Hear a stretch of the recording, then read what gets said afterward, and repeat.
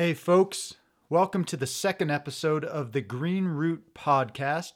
I'm your host Josh Schlossberg, and for this episode I'm going to talk a bit about Planet of the Humans. As I mentioned in the first episode, Planet of the Humans was part of what inspired me to do this podcast, also the pandemic and the fact that I've been a lifelong environmentalist. But if you want more info, go into that first episode. But I want to discuss this film a little bit in depth, and I'm going to be referencing a piece that I just wrote that I'm shopping around to various outlets right now to get into that a bit. So before going any further, I was in Planet of the Humans. I was in a few-minute segment on biomass energy, so the impacts of burning trees and trash for energy in terms of air pollution, climate, and forest impacts. So you see me trespassing on a biomass energy facility in Vermont where I used to live with the filmmaker Jeff Gibbs. And we're looking at all these trees stacked up outside of the facility because frankly, it's not quite true when the biomass industry says they're not using trees, they're just using parts of trees. A lot of times they're using parts of trees, but parts of trees come from trees. Sometimes it's more complicated in that the logging encourages more logging is happening for the facilities and not all parts of the trees are going there, but sometimes it's full trees. So you see that in that clip there. And I'm talking a bit about the CO2 impacts, and you can see the smokestack. And then at one point while we're looking at things, an individual from the facility comes out and tells us to come over to them and basically get arrested. And then we were like, yeah, we'll decide not to get arrested for the day. So anyway, that was about 8 years ago. I'm no longer what I consider an activist. I call myself a recovering activist. But what I said at the time still holds up. I think that in pretty much, is it in all cases, biomass does more harm than good. There are some positive aspects to it. I just think they're usually dwarfed by the negative aspects. But anyway, that issue got aired a bit in this film. And yeah, I am far better groomed these days. I'm shaving my head and doing a little bit better with the beard stuff there. But yeah, it gave me a little bit of a platform. So I'm going to utilize that hopefully for good. But getting into the film itself, what I'm finding most interesting and what I wrote my piece on is about the reaction to the film, mostly from mainstream environmentalists. So I had put out a tweet that said something like, "Breaking news, mainstream enviros don't want you watching film that critiques mainstream enviros." And that's pretty much what's going on. A lot of the blowback from mainstream environmentalists who, yeah, granted, were hit pretty hard in this, and also the issues that they have been working on. And on top of that, it's the renewable energy industry, which is more accurately called the alternative energy industry. They have done a lot of pushback against this film. So I feel like there are some legitimate critiques, as in people get to have their opinions about stuff, but I'm finding the vast majority of this is quite disingenuous and, nothing that one wouldn't expect, having been seeing what the mainstream environmental movement has been doing all these years. And again, I don't think they're bad people, but I just think that they have a limited understanding of things. But the most egregious is basically saying the film is full of lies.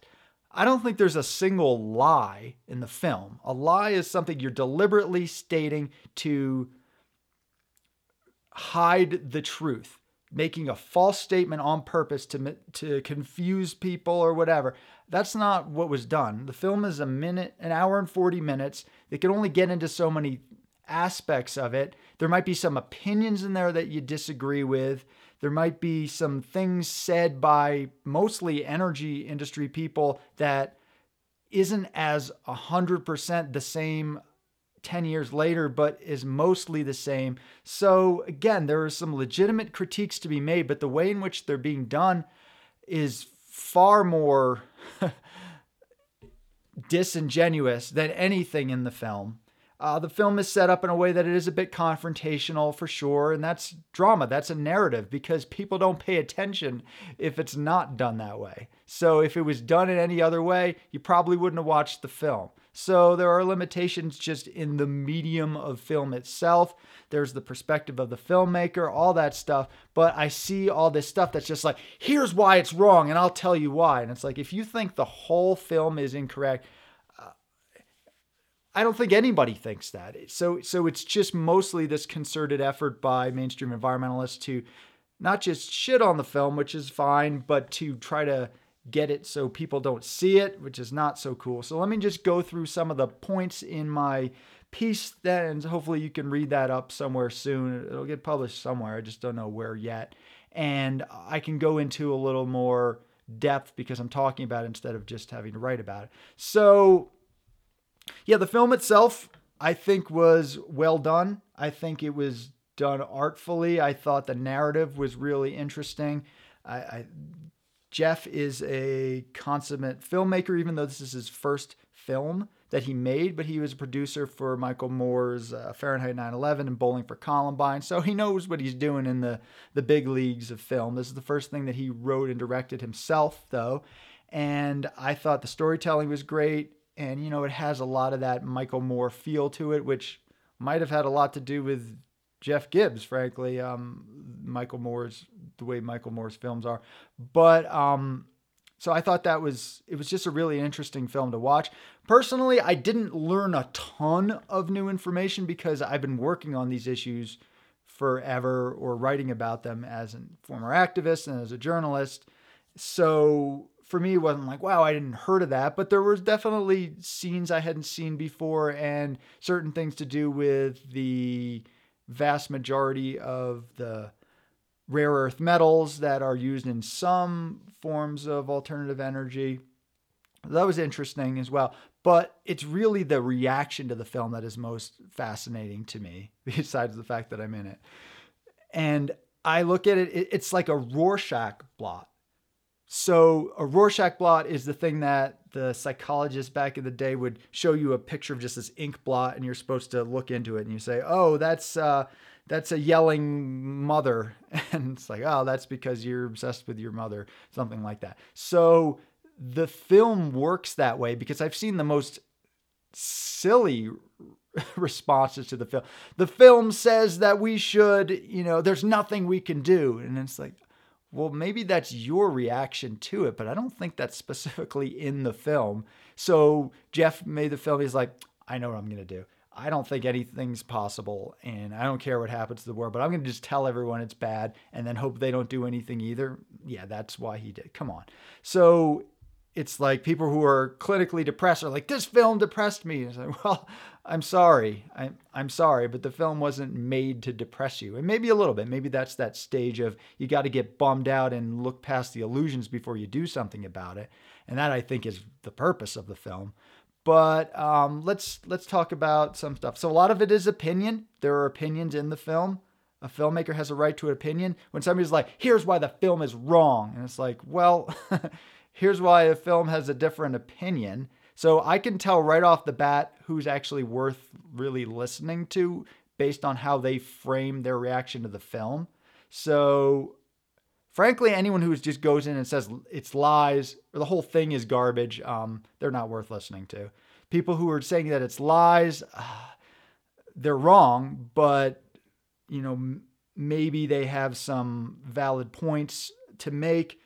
The ones who are like, here's what it gets right, here's what gets wrong, but it's pretty arrogant to suggest that they know what's right and wrong, and that there are things that have changed a little bit over time, and therefore that's what makes the whole thing wrong. I don't know. I've not found a lot of honest discussion on this film, and I have found a few places, and I've been reaching out to those few avenues to see if they'd want to come on the podcast or if I could talk to them about stuff. but it's mostly unknown folks. And even from a lot of folks who I really respect, they seem to have to really suggest that they don't align with the film. And then you find out when they start talking that they align with almost all of it. I think the biggest criticism is that the film took a while to make. And it did take a while to make. I see it as kind of the last 10 years of the environmental movement, and it's an accurate documentation of that. The reality of any sort of film or any form of media that takes a while to produce is that by the time you put it out there, some things are slightly different. So the energy industry does change over time, but it hasn't actually changed that much, is the interesting thing. So because one of the biggest criticisms is that the technology is all completely 100% different. It's actually not. There are some aspects that have improved somewhat. Sure. And what I wrote in my sentence, just to get everything right, because the film was roughly a decade in the making, some, definitely not all, of the featured technology has improved, in some cases significantly, in others just barely, though much of it is still in use today. So when there's a solar panel that has a specific efficiency, and then it's got a little bit better efficiency, well, that's great, but it's still not perfect. And that's all this is talking about. This is the shadow side of alternative energy. It's not saying this is why it's garbage forever. It's like, here are some of the limitations. Efficiency is still a limitation. Things are getting a bit more efficient. For some of this stuff, the biomass energy stuff is pretty much all the same from my understanding. There have been some improvements in the solar stuff for sure. But the idea that because the solar efficiency was slightly less when this was being made, that invalidates the whole film. I'm sorry, that's just not a valid argument. You can point out, oh, well, things are improving and things might even improve more. Well, that's great. And how do things improve? Well, there's criticism about it and the need to improve upon it. That's how that happens. So I don't feel like that's a real issue to get that worked up about.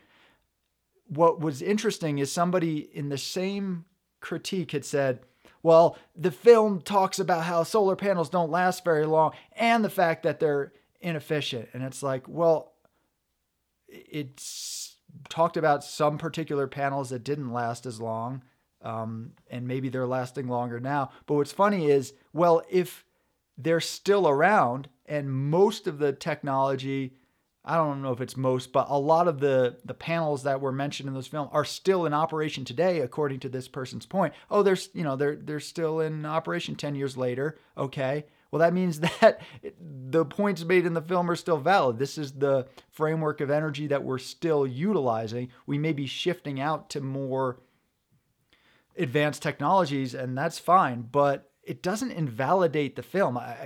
It really doesn't.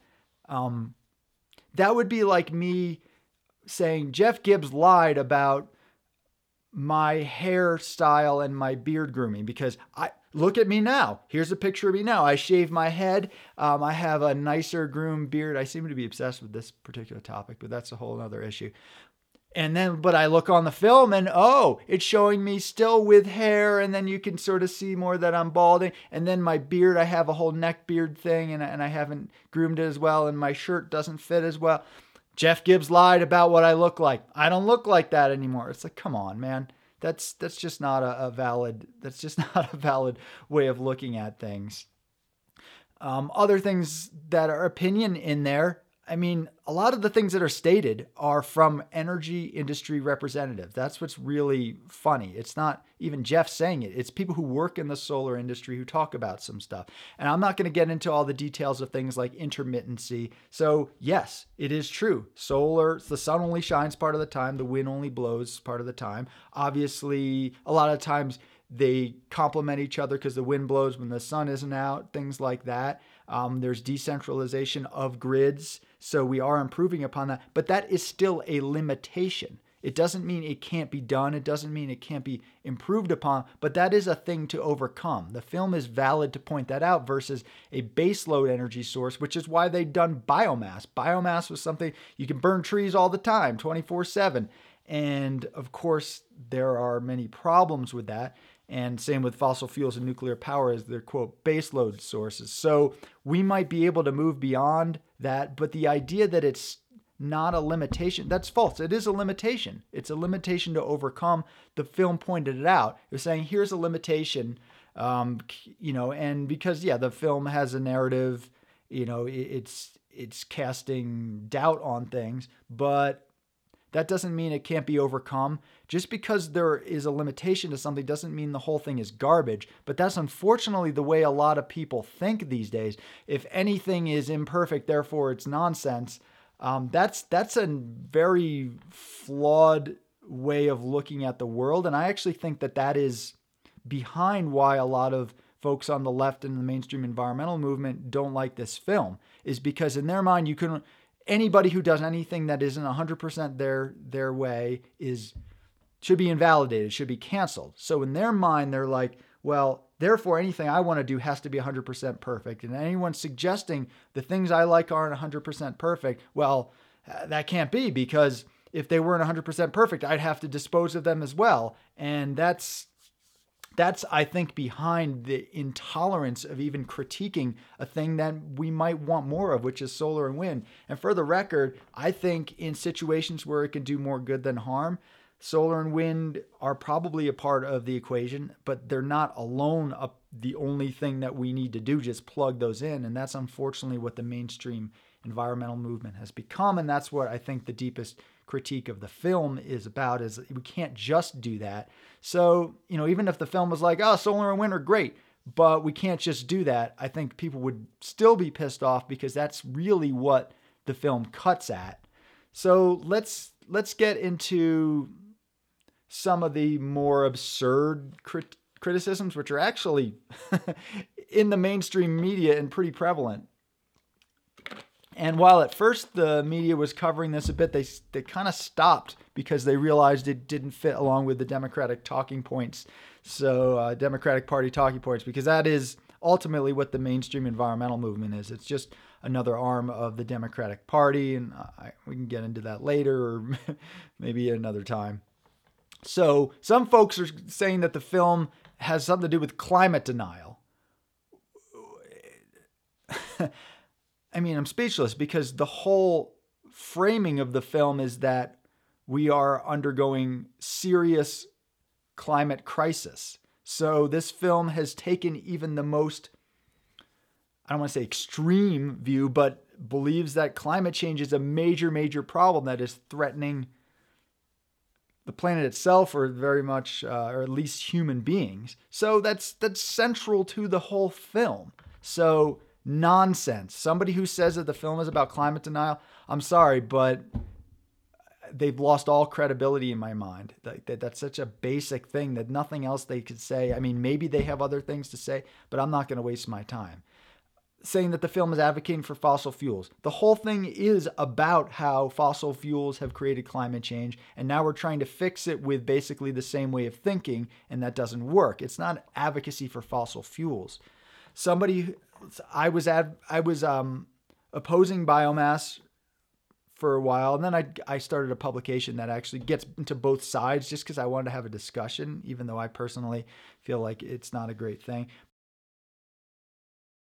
So when I was an anti-biomass activist, I was accused by mainstream environmentalists of advocating for fossil fuels, being in favor of coal, which it's because they couldn't grasp certain things. So I'd point out, actually, biomass energy emits more CO2 per unit of energy than coal, because you have to burn more trees to get the same amount of energy, because coal is more dense than biomass. And that's not an advocacy for coal.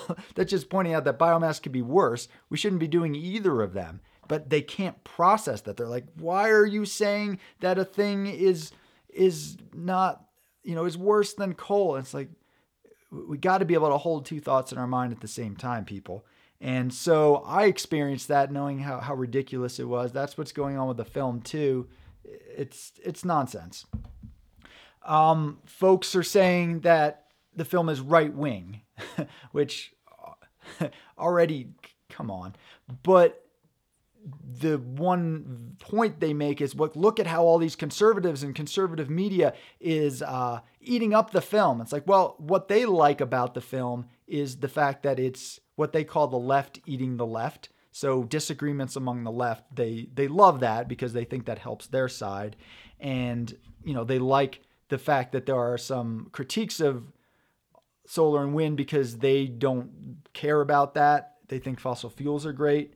But again, it's a very juvenile way of thinking to suggest that we want the desire to improve a thing that's on your side. So a desire to improve the environmental movement through legitimate critique equals, well, therefore we shouldn't protect the environment.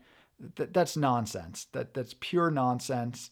And the parallel, I would say, it's as ridiculous as saying that somebody who's been voting Democrat for their whole life and they're critical of, say, a Democratic candidate for president like Joe Biden. Oh, you must be a Trump supporter. Is that the way your world exists? That it's either one side or the other. That is a primitive mode of thinking, and we need to move past that. And the fact that that's taken hold so much in the environmental movement that's supposed to be so progressive is very frightening. So that's not even worth discussing anymore. Yeah, and I talk a bit more in my article about the idea that therefore there's some limitations to solar and wind. We should never do it. I don't think anywhere in the film it said don't do these things. That's what folks are reading into that for whatever reason, or pretending what the film is saying. I think at one point Ozzie Zayner, who's one of the producers, and he's featured in the film a lot, and the film is based a bit on his book Green Illusions that talks about limitations of alternative energy. And I think at one point when he's talking about all the coal that goes into making a certain kind of solar panel, that he's like, oh, you might as well just burn the coal. That was a hyperbolic statement. I don't genuinely think that he thinks that it's the same thing. That taking people's hyperbole into that it is a factual statement is not, that's disingenuous. Like, oh, I wanted to kill him. Oh, you were planning to commit murder? Like, no, and you know that.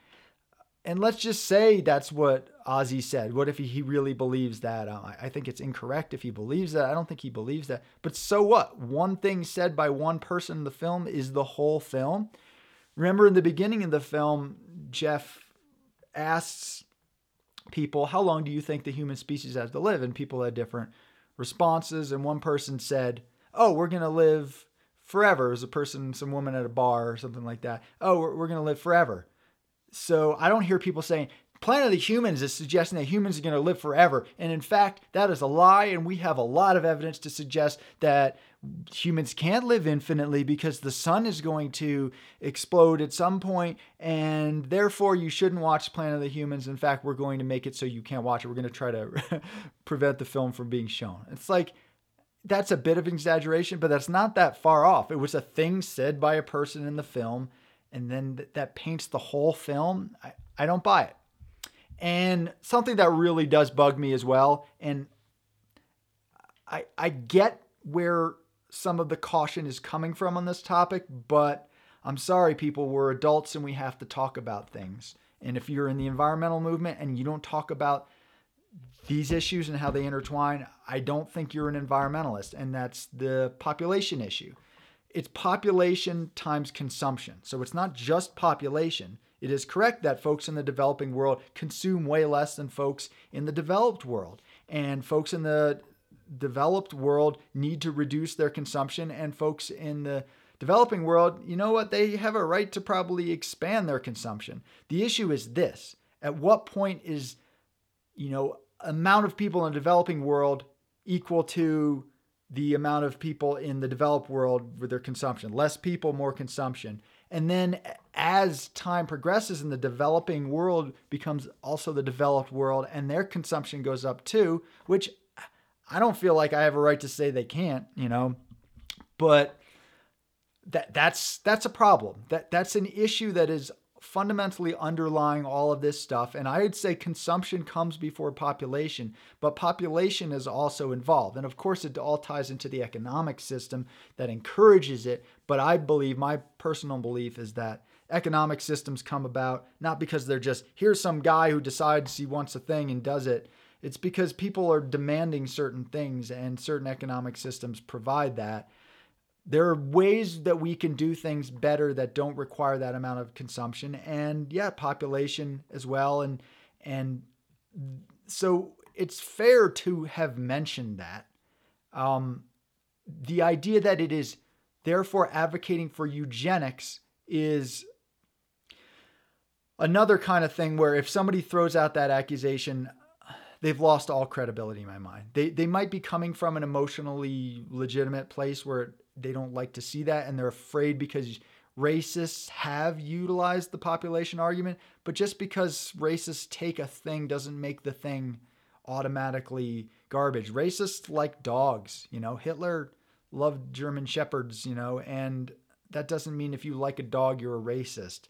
So I think when you get into that discussion, yes, it needs to be carefully navigated for sure. But just tossing in it's eugenics, basically what that's an attempt to smear the filmmaker by saying it's racist, because most of the world now, even though there's still plenty of racism, most of the world has acknowledged racism isn't cool, and certainly not being labeled racist. That's a pretty negative thing. So a lot of times folks will just toss that out in this case to just, oh, it's racist, you don't want to see it. And people are like, well, I don't like racist things. Like, yeah, hardly any of us like racist things. And the film is not racist. So we can have that complex discussion. But if you're just tossing out, oh, you mentioned that the amount of human beings on the planet play a role, you therefore hate certain races. I'm sorry, that's not somebody who I want to have a discussion with. It's somebody who's not capable of a genuine discussion, or they have ulterior motives, which is just to silence. But this is a long history of mainstream environmentalists, and in this case, basically the alternative energy industry, which is not environmentalism. It's a technology industry that can be more beneficial than some of the older technology. That's fine. But it's nothing new with the mainstream environmental movement trying to, what I say, silence, suppress, and discredit the more biocentric elements of the environmental movement, because that's what I think is really going on here. It's these deeper issues behind this. It's not the fact that solar panels are a few percentage more, or even several times more in some cases, more efficient. That's not the underlying, I think, yucky feelings that people in the mainstream environmental movement get from this film, and why they feel the need to destroy it if they can, which they can't. But the only reason we're seeing these engagements, because folks like myself and others have been saying this stuff for a long time, but you don't really hear about it. But this time, because of Michael Moore's vast influence, the discussion got out on the public stage. And for once, the mainstream environmental movement, which, is tied into the mainstream media, they couldn't silence the message.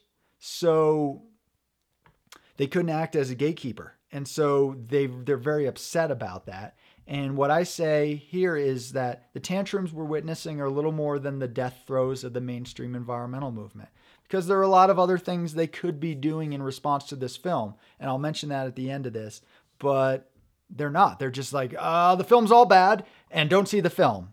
It's like, well, that kind of validates everything that was said in the film about the mainstream environmental movement. And again, I keep repeating this. I think a lot of the mainstream environmental movement has done some good stuff. It was a necessary phase, and there's some really well-meaning people in it. Just overall, it's outliving its usefulness. And so something that I find really interesting, though, about the biomass stuff, back to me, in the film, I've seen a lot of critique of the film. I haven't seen hardly any critique of the biomass section, which is most of the energy critique in the film. And, So keep in mind. So, or if you think the whole film is crap, so you support burning forests for energy. The thing is, they're like, oh, well, that part's bad, but we won't even mention that. And I find that really interesting. In fact, I find that hilarious how accepted, oh, yeah, no, biomass is bad. And we've always said that. No, you haven't always said that. One of the sentences here. So I was a part of the environmental movement for a long time. I was very much praised and celebrated for the work I was doing, which was around forest stuff that was basically accepted. Then as soon as I started doing stuff around biomass energy, the impacts of it, my sentences here is, I was shunned, censored, slandered, and blacklisted by many former allies, some of whom even went after my funding. Before very long, I found myself exiled both professionally and socially from the movement in which I was once celebrated. And that's what happened. I was talking about this issue, which I felt was an extension of forest protection and then tied into all sorts of things like air pollution and climate change. And mainstream enviros did not want to hear it. Why? Because they were advocating for it. It was part of their solution. And the Democrats were the biggest push for it. Senator Ron Wyden in Oregon, a big leftist hero of a lot of folks on certain issues, he's been pushing for that like no one else. So that's when I learned, if you say something that is genuinely about protecting the environment, but it doesn't go along with the mainstream environmental groups funded by corporate energy industry, and it doesn't go along with Democratic Party talking points, then they're going to cut you out.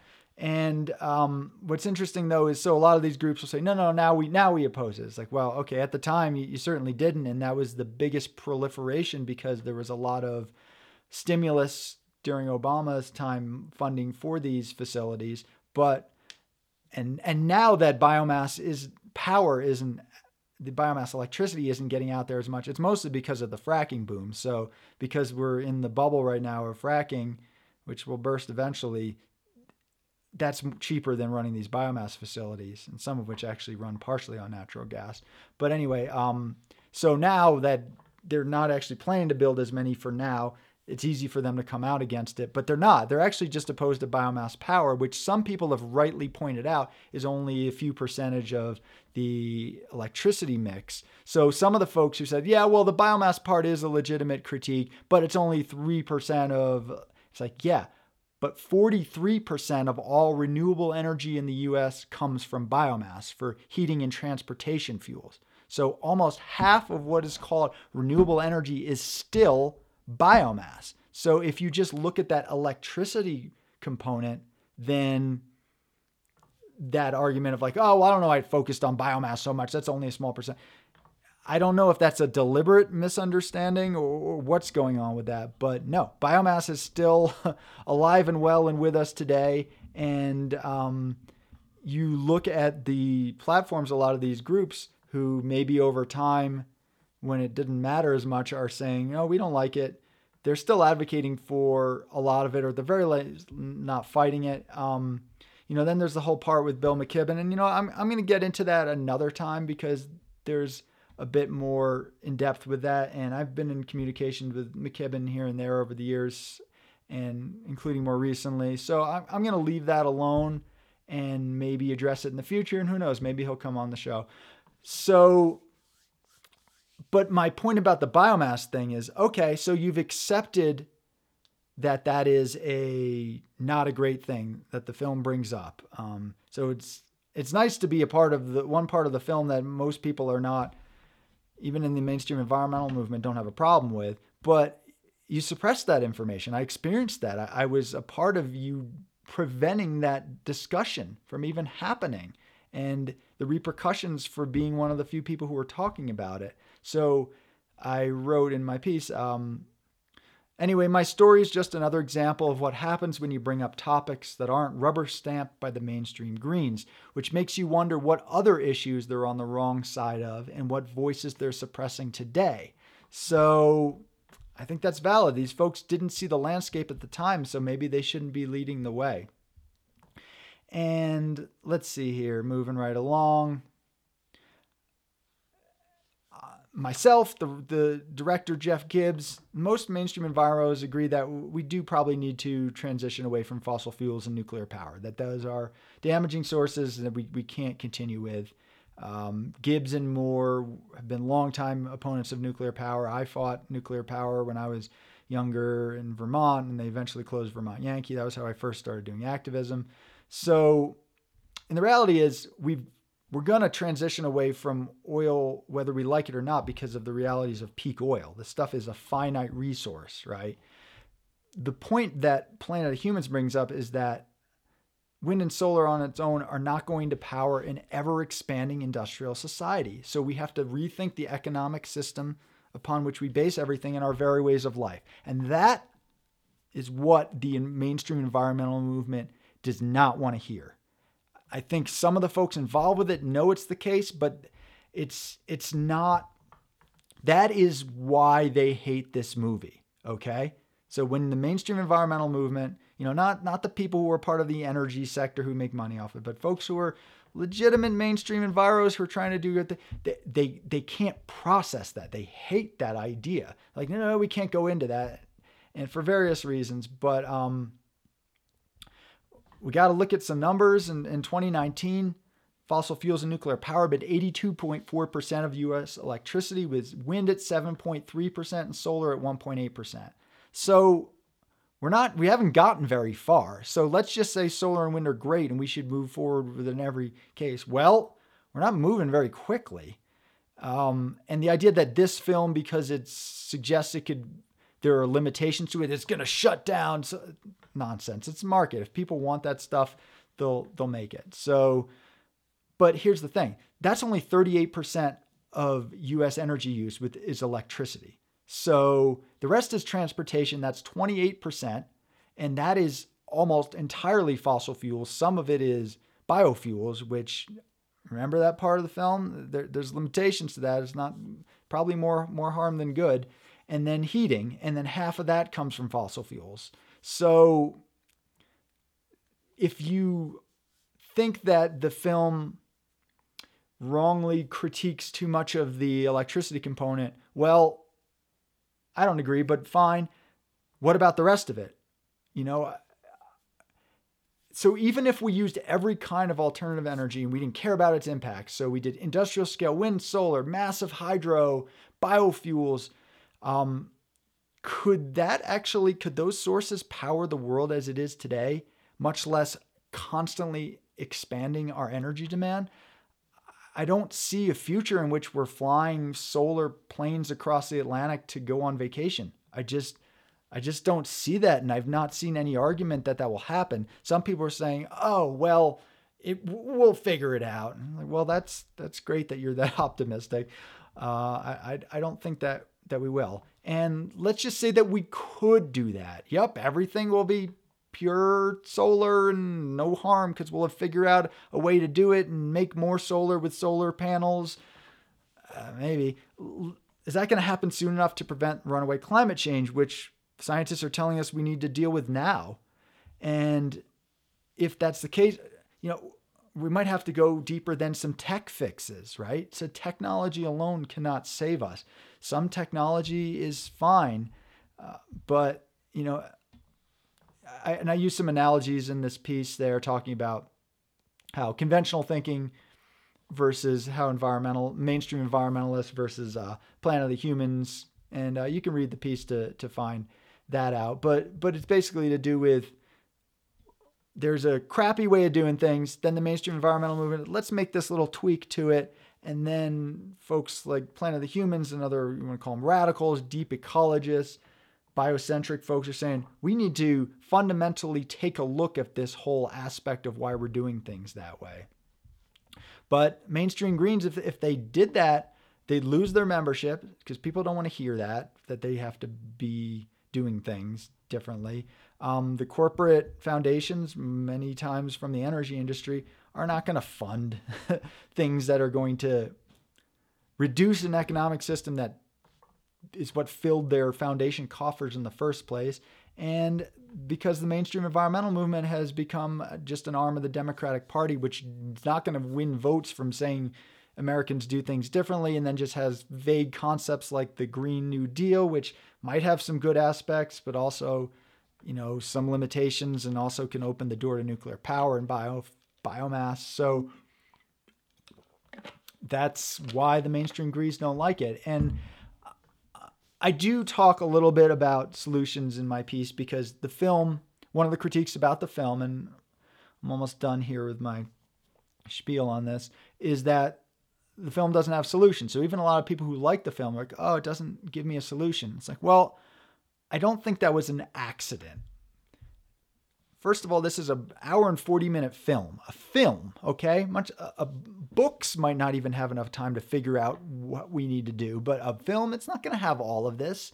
The point of the film was to expose the eco-crisis, the root of it, in a way that the mainstream environmental movement has been unwilling or unable to do. So it's reframing the problem so we can move forward, and then we can do that. Inconvenient Truth, the Al Gore film about climate change, which did open the eyes to a lot of people after he was vice president, when he actually could have done something about it.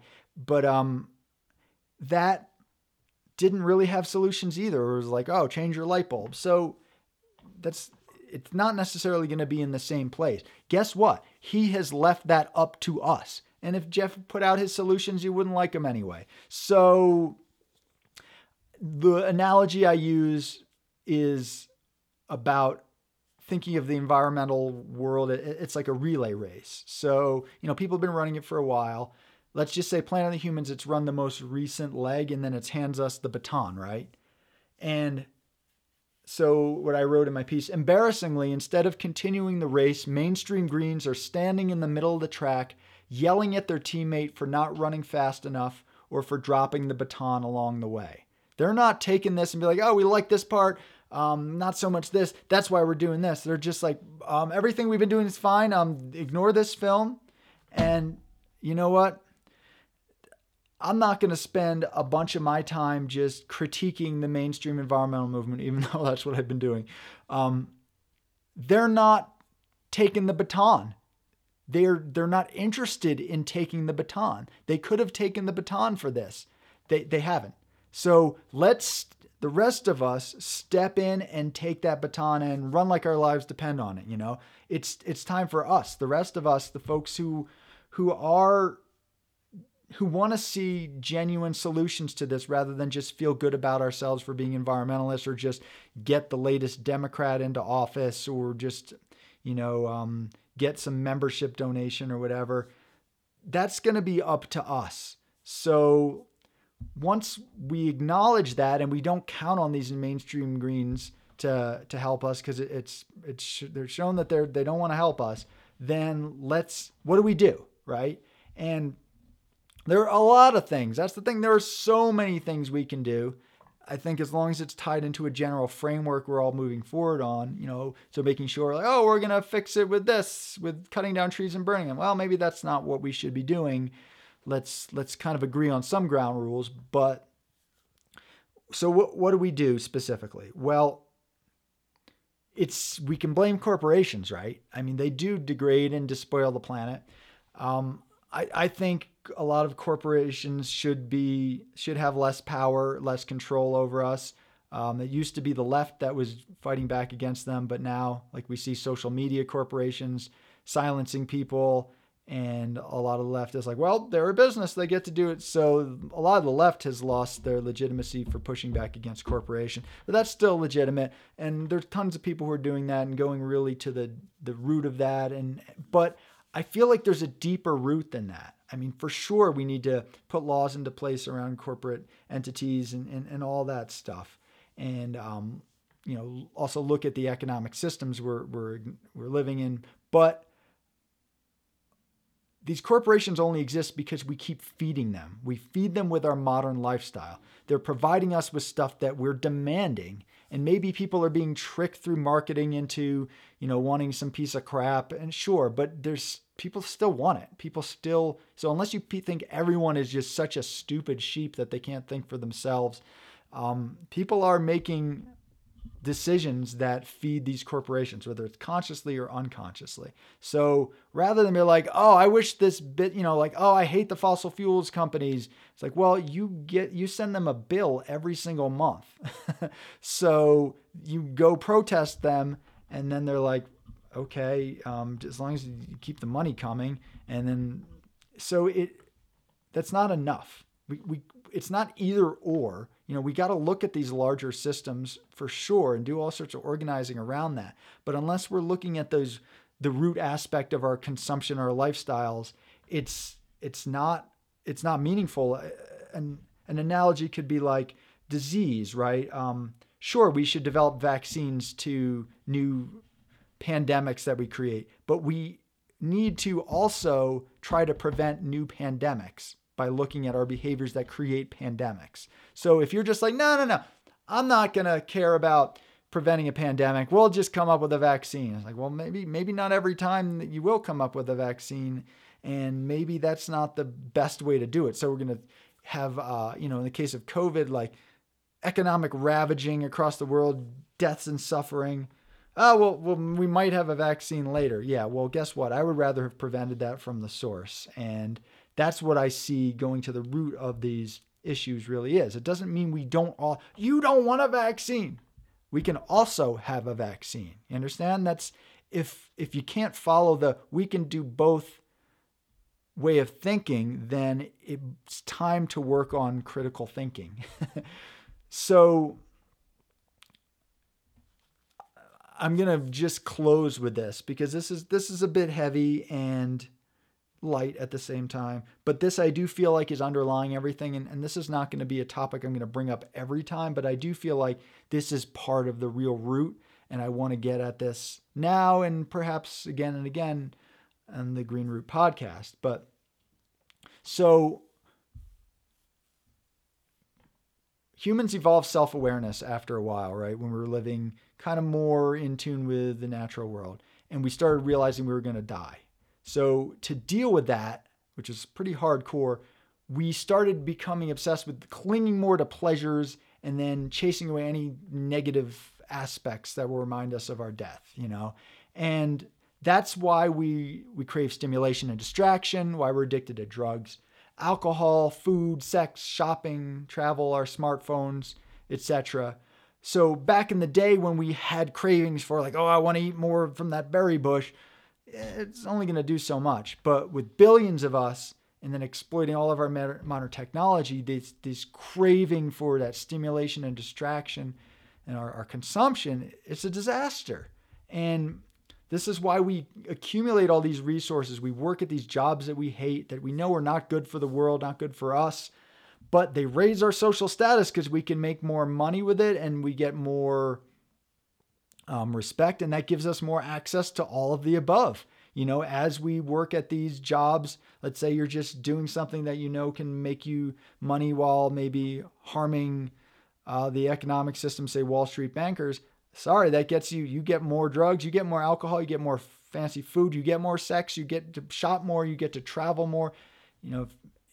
That's why people do it. We're rewarded in our society for doing that. And it's that consumption that drives the economy of endless growth. So we can discuss, maybe a more socialist system versus capitalist system.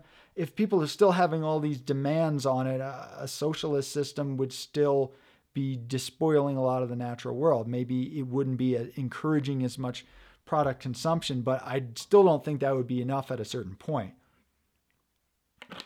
And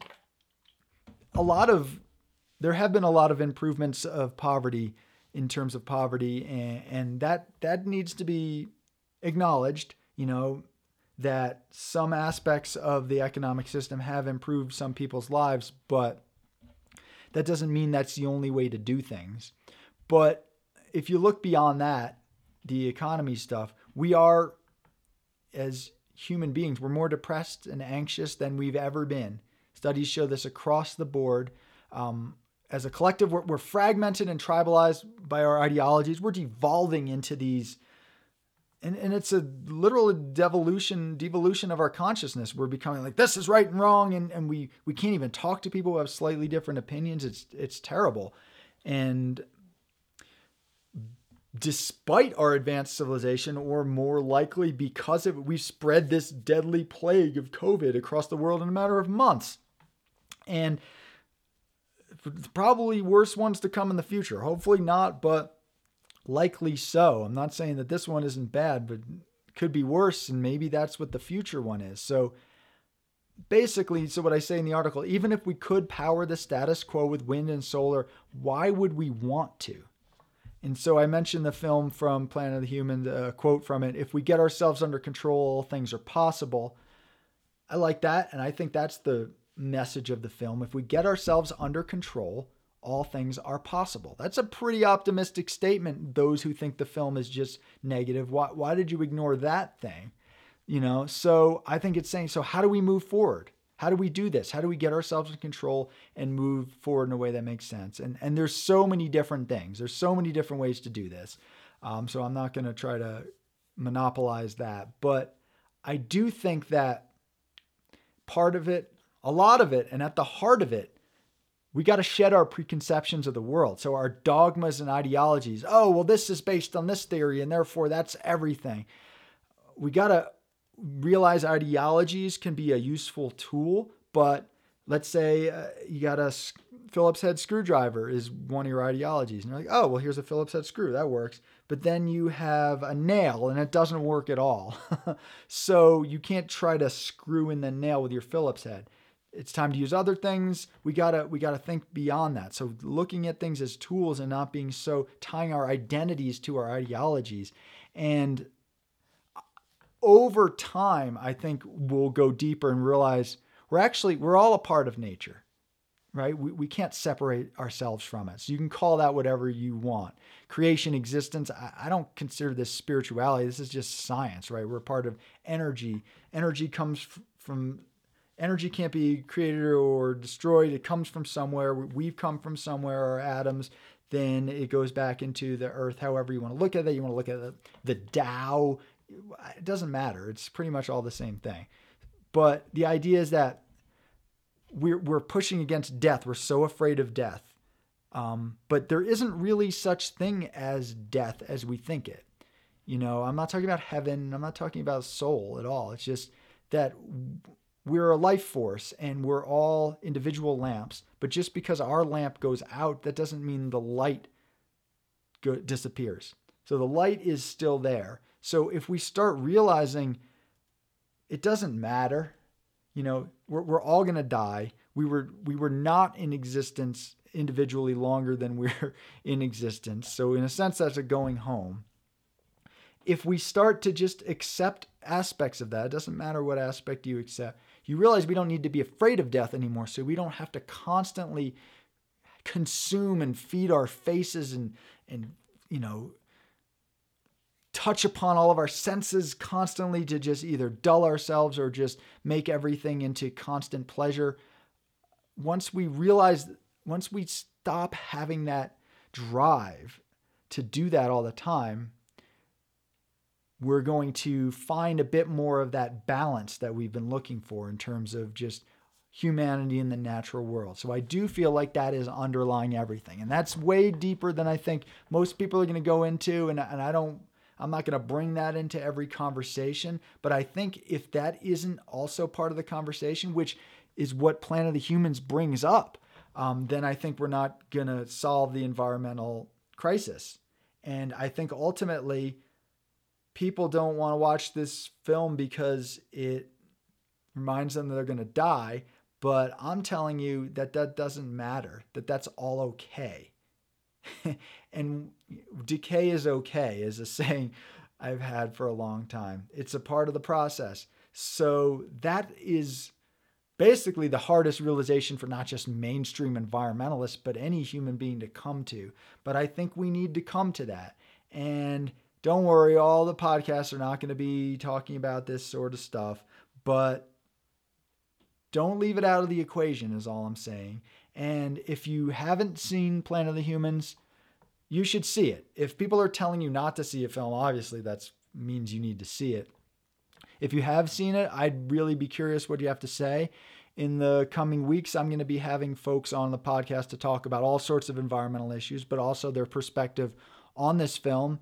I'm likely going to focus first on those who have done what I feel like is a legitimate critique of it, rather than bringing their own ideologies into it. But then I want to talk to folks who think it's garbage, and we'll see if they want to talk to me. A lot of times these folks don't want to talk about the issues. They don't want to talk about it. And that's ultimately what the rift is. So basically, I don't even see it as an us versus them, other than those who genuinely want to have discourse versus those who don't. Those who genuinely do are going to be a part of the Green Root podcast. Those who don't, they're going to be off doing their own thing, and, nothing we can do about it. Take care until next time.